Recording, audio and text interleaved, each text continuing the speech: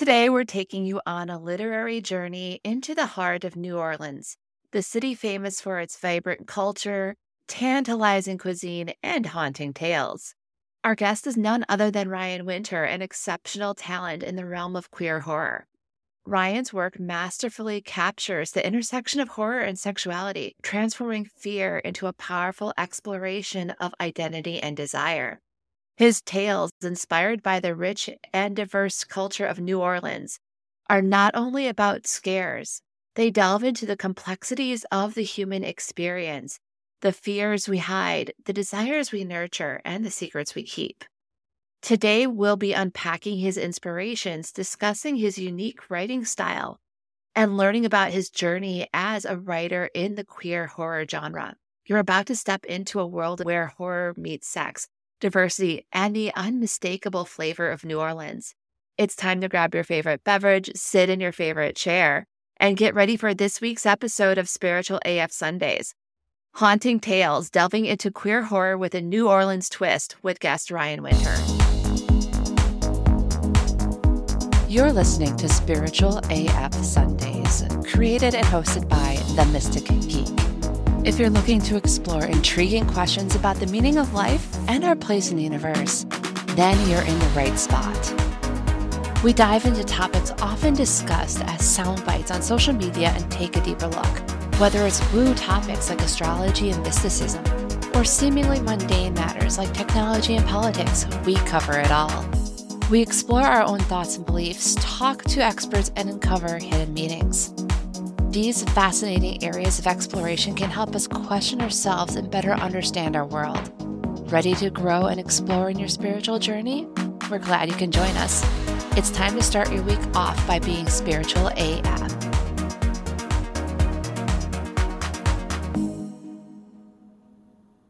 All right, welcome back, listeners. Today we have Ryan Winter with us to discuss fiction writing, queer culture, sexuality, and all of those things intertwined. Glad to have you here today, Ryan. Thank you, Jessica. Super glad to be here. Why don't you tell us a little bit more about yourself? Let's see, where to start? At the beginning, right? I'm actually from a small town south of New Orleans in the Cajun country, as they say. I grew up around a very colorful family, very colorful area. It's isolated from the world in a way, so it has its own culture, its own language, its own folklore.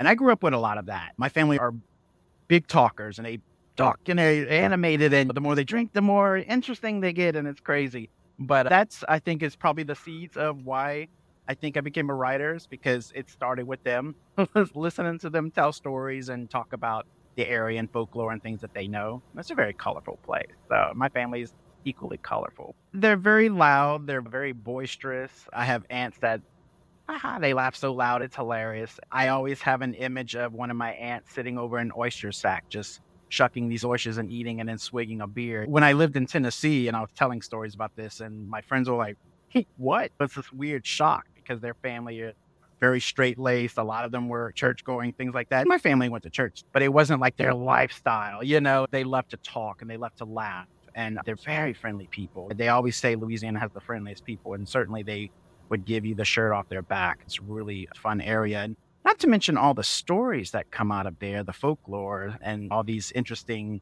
I guess, histories and things like that. Because Louisiana has a very colorful history. It's very different than a lot of states. We have, I don't know if they do this in other states, but we had a course called Louisiana History in high school. And it was so full, I think they had to break it off into another class because there's so much that happened just in that area, with the French influence, the Spanish influence, the British influence, the African influence, like all these crazy mixes and all these histories and all the people that wanted to take over that area. So all of that translates down to us into these great pirate stories and shady dealings and, werewolves, all kinds of stuff that come from places like Spain and France and Africa. So yeah, it's crazy. Yeah, I don't think any school that does a history of their respective state has to break it down into 3 parts. Yeah, it was a very fun class, honestly. And the teacher I had, I remember, she was the good old Southern gal. She talked very genteel, but piss her off, and that's a whole nother story altogether. Oh, is that? So let's pivot over here, talk a little bit more about you. You mentioned being an author. What got you into writing? Oh gosh, it's like a domino effect, honestly, because it was one thing that built on another onto another. Going from starting with my family, I remember when I was around 4 or 5. It's an insane memory. It's horrible. It's horrible sometimes. It gives me headaches.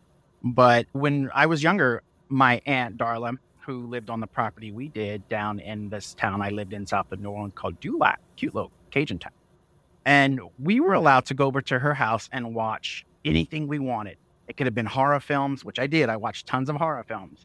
And I remember watching Friday the 13th. I remember watching the Amityville Horror. As long as we sat together, we were allowed to watch this. She didn't mind. And I had 2 older cousins, as long as we did this. So I think that's where the idea of horror might have started.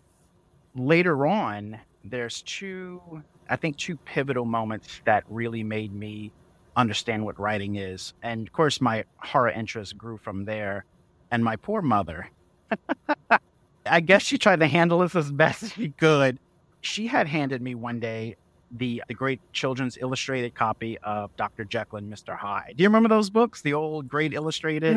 Oh my God, the children. Oh my God, I still have that copy. And I guess she was trying to indulge me to go do something a little less Stephen King-y. So what she inadvertently did, though, was really jump-start it, because that was the first time, I think, the written word, it showed me how powerful it was, because that book scared the shit out of me. There was things in there that I could still remember going, whoa. And of course, movies have a bigger stimulant, being that it's right there in front of you, but to have it jump off the page like that, that was it. I was like, that's crazy. And right around that time, this is probably around the 3rd grade. Yeah, I'm doing this all as a kid. It's crazy. At around 3rd grade, we had an assignment to get in a group and do these stories and write these stories. And at the time, I was a shy kid. And it's my friends laugh. And I'm like, no, I really was. And I didn't want to be in a group for some reason. I just didn't. I felt uncomfortable being with all these collaborators and stuff. And I did my own. My teacher was intrigued. She said, okay, you can go on your own. And I wrote this story. And I remember this guy who would bully me on the playground.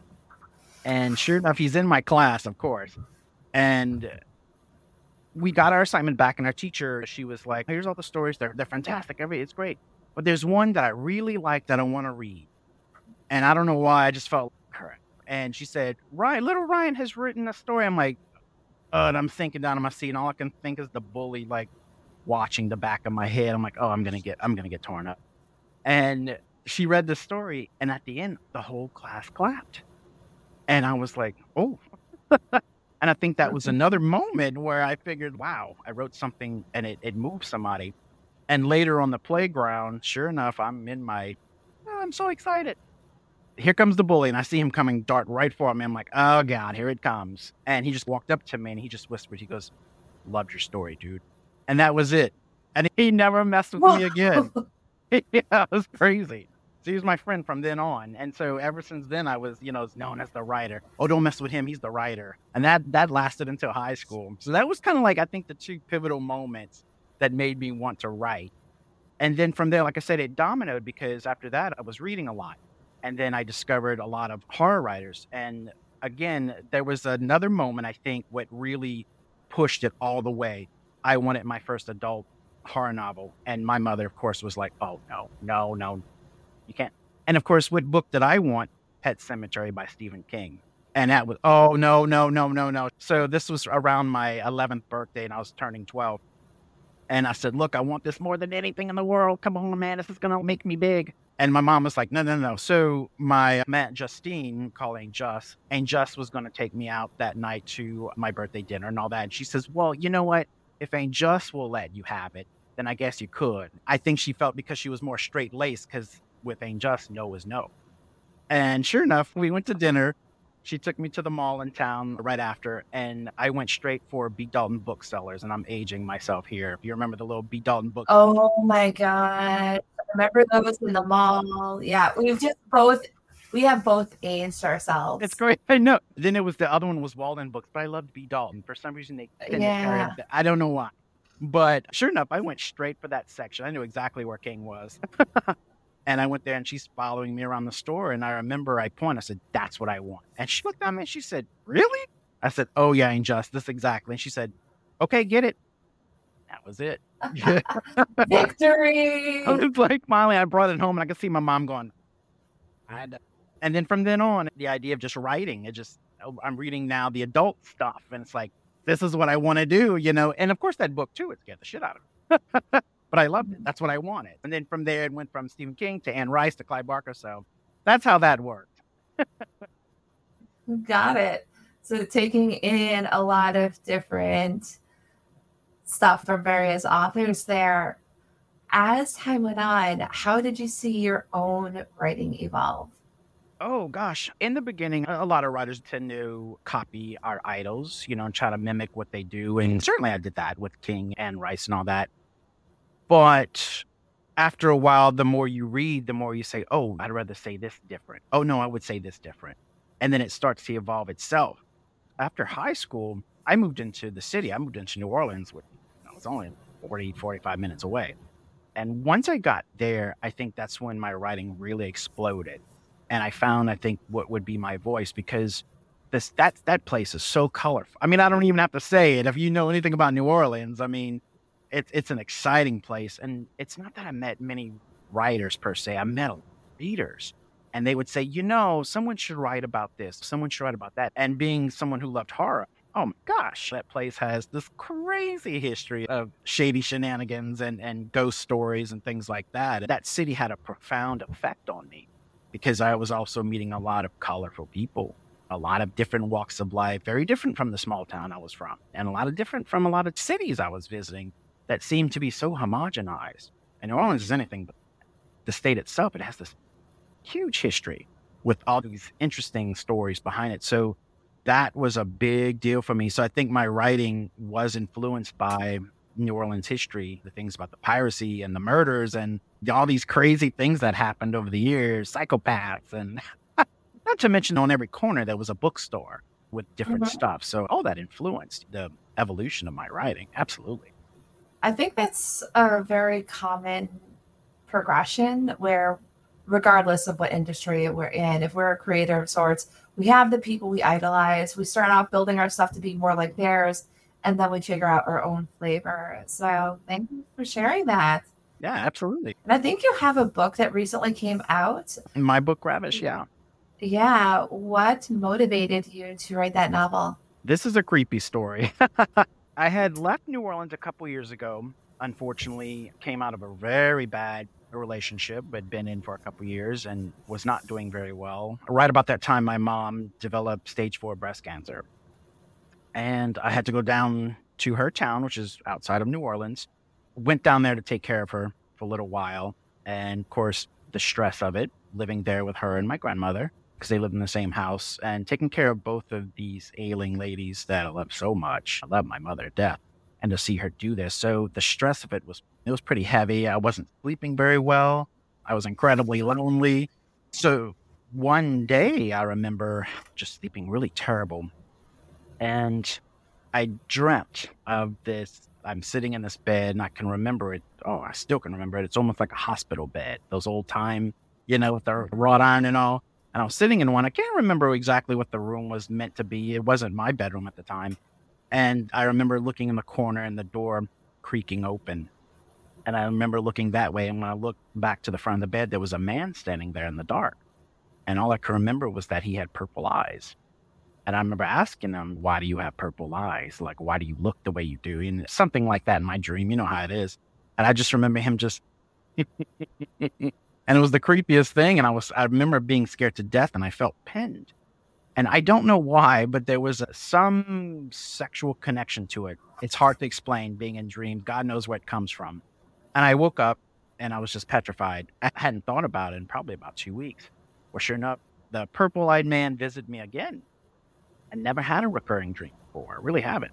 Specifically, here we were in this bed again, and he was standing in the shadow, and then he came forward. And I thought, wow, what a beautiful person. But he has purple eyes. And I kept saying, why do you have purple eyes? He goes, they're not, they're green. I'm like, no, they're purple. I see them. And when he walked toward me, I saw the shimmer in his eyes and they changed colors. And I'm like, oh my God, they are green, but they're purple. And I remember him hovering over me and he was on top of me, pinning me down. And again, it was like scared, but some weird sexual chemistry here with this entity. And so, of course, when I woke up, that was it. I wrote it down. And that's what Ravish is about. It's about the gay incubus. You have the incubus and the succubus, but I never figured out what is the gay incubus. So I made up a term called the virillium based off the root word virum. That's where it sprang from. That's where the story came from. And I called my character, my incubus, I called him Calix. That's who that was. I think I was visited by this character I was meant to write. And that's how that started. You bring up a very interesting phenomenon that I've seen also when we look at, for instance, horror movies, like the revisioning of it. Oh, yeah. And the memes and commentary that came out of that from middle-aged white women wanting to be ravished by Pennywise. I'm like, crazy, right? Yeah, it's crazy. It's like because survival and sexuality are both like on that base level when it comes to spirituality, that sometimes fear, being turned on by fear is a thing. It's like you don't realize it until you see it. But it's because that very primal element. It's fascinating to see that in culture, and it's amazing to see that actually in a book. I remember when a couple years after the movie Hellraiser came out in the 80s, I remember a couple of like adult women telling like, oh, I would have that Pinhead's baby. I'm like, while he's ravaging me. And it's funny because, okay, so here's the thing about Ravish. I guess maybe I supplanted that in my head as well at some point, because basically the character, he survives by basically fucking gay men to death. And that's how he feeds, you know? So I guess there is something to it. And every time I try to tell the story and describe it to people, they're like, oh, wow, that's hot. I'm like, no, that's not hot. That's crazy. Of course, I throw in there, he gives you the world's best orgasm right before he kills you. You know, you don't realize you're doing it because you're having this crazy sexual experience, and he's literally like sucking your life form out. And every time I say that to someone, oh, that's hot, I'm like, oh my. It's even thinking about this further, it even shows up in gamer culture. And there's a game out there called like the Mass Effect series, which is basically space opera. And one of the races in there, the Asari, they can go dark side, where they're basically, their sex is like taking the life force out of someone else or frying them that way. And you can actually have it where your character seduces, they're called the Ardat Yashi. You can have like an Ardat Yashi in your party. I'm not going to spoil how to do it. People can Google it. But you can flirt with them and trying to do it. And it's, okay, you kill your character through sex in the game. It's a game over. I'm like, oh, dang. People will actually do this. People are actually into this. It's why somebody introduced me to what I guess they call vor porn. I was like, what? People are into this? Oh my God.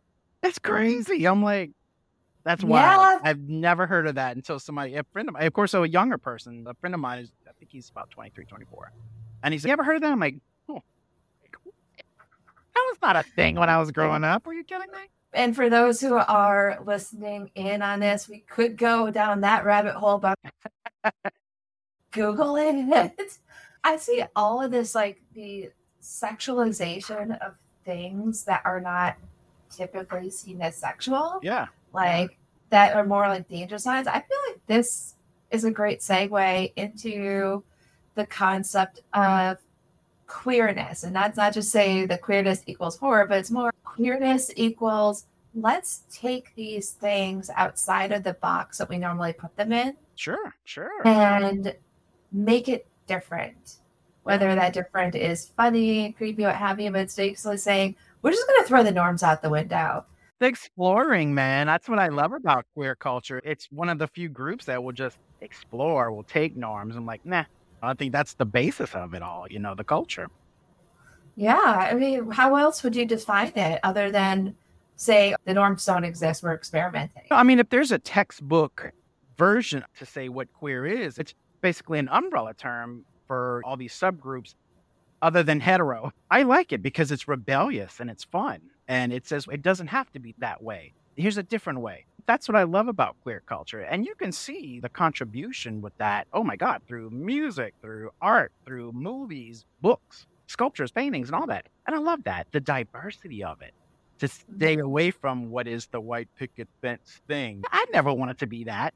I love the fact that there's pride because that's exactly what it feels like. You know what? I'm glad I don't do that. I feel better that I don't do that. I think that's what all that's about, exploring and things like that. What other group is doing that? That's fantastic. Yeah. I started getting into RuPaul. So binge watching. If you're tiptoeing into it, looking into like drag culture and drag entertainment is a great way of it, because drag in and of itself is exploring our concepts of gender. That's right. Or gender presentation. That's right. And it can be done either very artistically and beautifully, like someone trying to show what a showgirl would look like, or like a Broadway performer. Those beautiful sorts of cabarets things. And all that. I love cabarets. Yeah, I love that. Cabarets. And then there's the experimental art.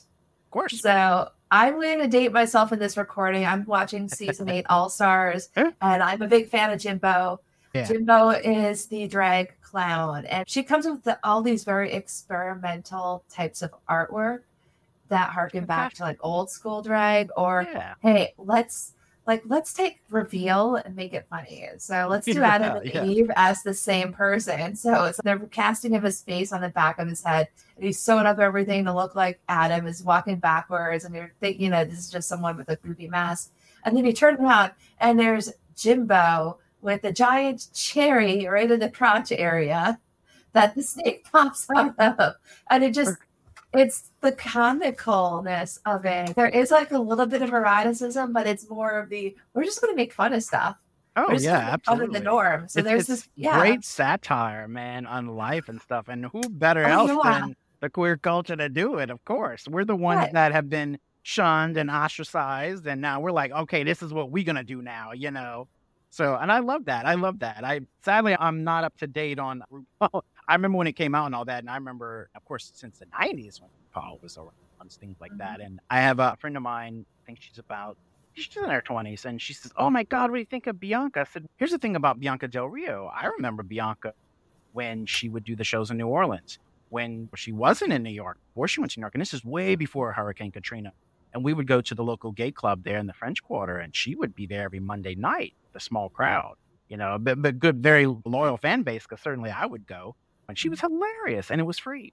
And now to look at her now, look how big. I mean, that's fantastic. I'd met her a couple times. A lot of my friends knew her personally and things like that. And when she told me that she had made her own clothes and did all these things, I'm like, girl, go ahead. That's fantastic. And once she left for New York, I'm like, oh, that's it. There's going to be something big happening there. So it's neat to see things like that. I've been around drag shows. I've seen them. I'll be 45 in a couple weeks. And I started going to the clubs around 2021 in New Orleans. And I've seen drag shows all the time since then. Decades of watching different types of performers. I have a lot of trans friends that do that. Drag kings and drag queens and all those. And just watching all this beautiful art and how they make their clothes and how they dance and sing. And, that's fantastic. That's what's great. That's why you should be proud. Yeah. It's all the work you put in, or the effort. Absolutely. And just the bravery. The bravery of Absolutely. being out there is huge. Go out there and do it. Exactly that. And these people come from all walks of life. The diversity is fantastic. That's another thing I love. Culture, that diversity is fantastic. Mm-hmm. And to come from families that told them no way in hell, or tell them you can't do that, or you shouldn't do that, or, oh, no. And for them to say, you know what, I'm going to do this. That's fantastic. To break out of that, to say, this is who I am, this is what I do. I have to count my blessings. I come from a great family. My mom, my dad, they didn't even bat an eye. They didn't care. And they were hippies and pot smokers. They have the free love movement. That's all them. They listen to rock and roll music. My grandmother listened to Prince. But to hear horror stories of people going through, just being shut out or beaten over the head with a Bible. And every time I hear that, I'm like, oh my God. And just to watch them do what they do and come from that, go from zero to accelerate to 5,000. I love it. Yeah, those stories, those background stories, they're tragic and they're heartbreaking. Mm-hmm. And it's amazing to see people rise from that. And still come out. To do amazing things, to be truly themselves. And that is something to cherish and protect at all costs. Absolutely. Absolutely. That is our credo, man. That's our history right there. The evolution of queer culture going from shoved into the closet with the door sealed. And then in the 80s, where a leg kind of came out, and now in the 90s, going, fuck it. That's it. And I love watching that happen. I love being part of that time in the 90s. And being a kid in the 80s, I kind of knew of it. I had one or two relatives that were gay, and I remember it being hushed, but they talked about it. But just to watch it explode in the late 90s and how it just kept on from there, I love it. And we still have a lot more to go. There's still still more to do. There's a lot to do, especially when queer culture is starting to seep more and more into the general public. Mm-hmm. We're seeing a lot of backlash on it. We're not going to go into that because it changes so much. It changes so much. So I don't want to date this episode too much on here. But yeah. And Jessica, we've always dealt with that. Yeah. It was every time, every generation. I mean, those in the 40s, those in the 50s, those in the 60s, 70s, the 80s. It was always something we always had to fight against. It's part of what it is. Thing is, we don't. When you're dealing with us being on the cusp of getting people to start thinking on a massive level, okay, this rat race followed by marriage and children, all this stuff in a society that's not as supportive of it, people are starting to wake up and realize maybe this isn't for me. And when you start having people see themselves as individuals rather than as cogs in a machine, that greater society is, oh crap, we're about to fall apart. So I could see why we're seeing so much pushback nowadays is because we're hitting that, and we're not quite at critical mass yet, but I feel like we're getting close to it. Yeah. Now that the cat's out of the bag, you have all these opportunities to teach, whereas we have things like gay bars and community centers and pride festivals and things like that. So that's actually, especially now, is a good time for that, to be able to educate what's going on. Because back then, they didn't have any of those things. I didn't have those things growing up. Mm-hmm. To be able to say, how do I explain this to somebody? Oh, now I can. Now, because it's a little bit more open now, generally it is. Especially now that gay marriage has passed and all that, but of course we're still fighting that. But generally, this was not something you saw back then. So I think this is a great time for that kind of thing, individualism and stuff like that, to explore. And of course, there's going to be pushback because it's new. Every time there's something new, it's always, I don't want to do that. Let's stay the way we are. No, the world changes, people. The world evolves. You have to evolve too. And that's what's cool about this new generation is they're doing that. They're pushing that. Yeah. This is not how we want things to be now. And some of these older guys, especially like in politics and the government, that's a whole nother thing altogether. But you have to understand those generations are dying off. And here comes Z and whoever's next. They're gonna change things. And you just gotta have to go with that, man. And I think it all starts with educating yourself, finding out why. Why did these people do what they do? Why do they feel they have to do this? Oh, okay. And it's like, oh, okay, now I get it, But besides, it's also, it's my deal, not yours. So get out. Why should you care what I do? I'll let you do what you want to do. Yeah, I like that element of queer cultures. I do my thing, you do your thing. It may be different, but as long as no one's hurting anyone and as long as we're all consenting, it's cool. That's how it's always been. That's how it started from the beginning. That was the point of it all. I have a friend of mine. He's an older gentleman. There was a bar, it's still there, in New Orleans when I had first started hanging out in the 20s. There was one that catered to older gentlemen. I loved going in there because they told the most interesting shit about what it was like back then.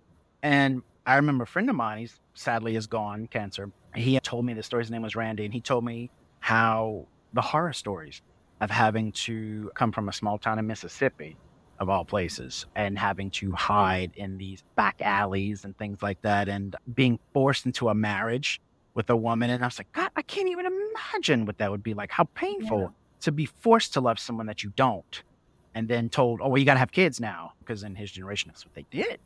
And he would tell me these horrible things when some of his friends would try to come out, how some of them were arrested. They were arrested. So, he had a friend that was burned alive. That's insane, because he wanted to love somebody. I mean, I'm not saying that doesn't happen now, but it's definitely a little bit more open. Of course, there's always going to be someone who's going to hate some group. Look at it. It just never stops, depending on whatever group you fall, whatever societal group you're in. You're still going to deal with that kind of bullshit. But back then, when it was so rampant and it was okay to do it, that's what makes me the most angry is, oh, it's fine. He was gay. You can kill him. What? That's crazy. That's crazy. Looking at what's going on now and how far we've come, and I really wish he was around to have seen gay marriage, because he was with his partner for a long time, and I'm sure they would have gotten married. And it's heartbreaking, but to see the evolution change the way it is, like I said, we have much more to go, but we've come very far so far. Mhm. And going back to the original point, back then that was their story. It was just love who you want. You should be able to love who you want without all this BS. And that's what he would always tell me. He said, Brian, whatever you do, you find somebody, love them all they are. And that's beautiful. I love that. Yeah, exactly. All right. So we talk about queer culture and everything on that. We talked a little bit with your books on the Gay Incubus. How else do you showcase queer culture? It's mostly through the characters, honestly. I try to write these characters true. They're based off a lot of people that I know because I write what I see. I try to give these characters flesh and blood and to explain where they come from and their different backgrounds. And as we were saying earlier about how they were shunned or ostracized or thrown out. I love to show that. Being in New Orleans, sitting around the clubs, and I always sat there and listened. And like I said, so many different types of people come in and out of those places. And just listening to their stories and all that. And I try to translate that over into my book. And my books believe me, are no guides for coming out or anything like that, believe me, because they're horror stories. But I try to do that through characters to show how also a lot of people, and I always get this all the time, what do gay people do? Like weird things, what do gay people eat? I'm like, what are you talking about? That's crazy. So I'm trying to show them, I guess, in the abnormalcy, there is normalcy. This thing where they're just people like you. They're just trying to do what they do. And I try to get as many different types of people as I can as per the story itself. But Ravish in particular is all about exploring sexuality that we were talking about earlier. And that's one thing about that book I'm proud of because, I'm looking through gay lit today and I don't think it's nowhere near where it should be. I still feel like it only has to be this Danielle Steele-esque fantasy, like, oh, the man of my dreams, blah, blah, blah. I'm like, no, come on, man. That's not realistic. Come on. I'm sure you can, but come on. Oh my gosh. Reminds me of the heterosexual campy novels of like the airbrushed dude's chest on there. And when I did my cover, I told my cover, I said, do not make this look like a bodice ripper. I will kill you. I do not want one of these two gay guys because it's a horror story, man. And I don't see many, as far as gay lit, I don't see many horror stories. So I'm really trying to push that or horror movies or horror books for that matter. The last one I read was by a trans author named River Solomon, and they wrote a book called Sorrowland. It was so good. And that's probably the closest one I've ever seen as far as what modern horror mixing in with gay lit. And that's what I plan on doing. I'm planning on breaking through that. And Ravish certainly goes through that because it's very gothic. It's very romantic. It's very dark. There is definitely some eroticism in it. But it's definitely not the typical book to get you off type. It's definitely not a Playgirl magazine or anything like that. It's definitely has a flavor, Anne Ricey flavor. I used to love Anne Rice's beginning work when she did she did her Sleeping Beauty books, which is pure pornography. Oh my God. You get 4 pages in there, man, you'll be hooked. But she did it in such a classy and a beautiful way. It wasn't this trashy kind of, which I'm not against, I want to be able to do something a little different, and be able to send it to where it can be broadcast if it became a series or something like that, where it's not too like, ooh, but I mean, then again, who cares? Yeah. It's like, it's for us to read. Yeah, exactly. There's a story behind it. That's it. There's just a story behind it. That's all. But yeah. And my next book, it's also a sci-fi. So that's something else I haven't really seen. So I plan on doing that. It's sci-fi themed with gay characters. Which incidentally, I never planned. It was never my intention to write gay characters. Like I said, they came to me. I didn't go to them. Most of my characters do. As you see, Mr. Calic, the purple-eyed man, visited me. He's the one that dictated what the story was going to be, not me. Got it. Wow, we've been talking for a while, but it feels like time just flies. This has been a great conversation, Ryan. Thank you, Jessica. I appreciate it, man. Appreciate it. Yeah. So is there anything else you'd like to share with our audience before we go today? It's always the same. I think the ultimate message, man, peace and love. Peace and love. Go with a reasoning, go with something that makes you happy and things like that. That's what I would tell people. And that's the same thing with my writing. It's why I do it. Why do you write this? Why do you write that? Because it gives me joy. The road is pretty dark, man. Go out there and see the light. There's a lot of good too. So thanks for that. You bet. And where can people find you online? Sadly, I don't have a website because I prefer to talk to me, it's not as personable. If you go to Ryan Winter fan page on Facebook, that's probably the main one because I tend to interact more with it. Eventually, we'll probably get a website, but I like this one because it's so user-friendly and people can message me so much easier for me to see it. That would probably be the ultimate. The books, both of my novels, Wake the Devil, which is about the Axeman murders of 1918 New Orleans, true story, and Ravish. They're both on Amazon right now, so I definitely have an Amazon authors page. You can definitely find them there too. All right, perfect. Thank you so much for being here. You bet. Thank you, Jessica. That was a fun and insightful conversation. I think Ryan and I could have kept going and turned this into an hour-long episode. As you could tell, we went all over the place. It was so much fun. Let's pivot to what's coming up over the next few weeks. So next Sunday on September 3rd, we are bringing on guest Gabby Morales to talk about healing journeys and different things that she's learned through her own experiences. The following week on September 10th, we're going to bring on Lucy Birdhope to talk about mind, body, and spirit alignment. With that, we're going to wrap up this week's episode of Spiritual AF Sundays. And remember, it's okay to love who you love or be into whatever you're into with other consenting adults. Diversity is one of the amazing aspects of human experience. And if you're starting to venture into creative avenues of expression, it's okay to emulate others to a point in the beginning. But awesomeness begins when you start to find your own unique voice and style. With that, let's have a Spiritual AF week.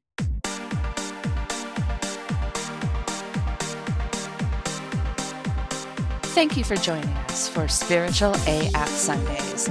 This show is hosted by The Mystic Geek. That's me. Got comments or questions from today's episode? You can either email me at jess@themysticgeek.com or send me a voice message at speakpipe.com/themysticgeek. Don't worry, I'll put the link in the show notes. Help others start off their week with a Spiritual AF Sunday by sharing this episode with them.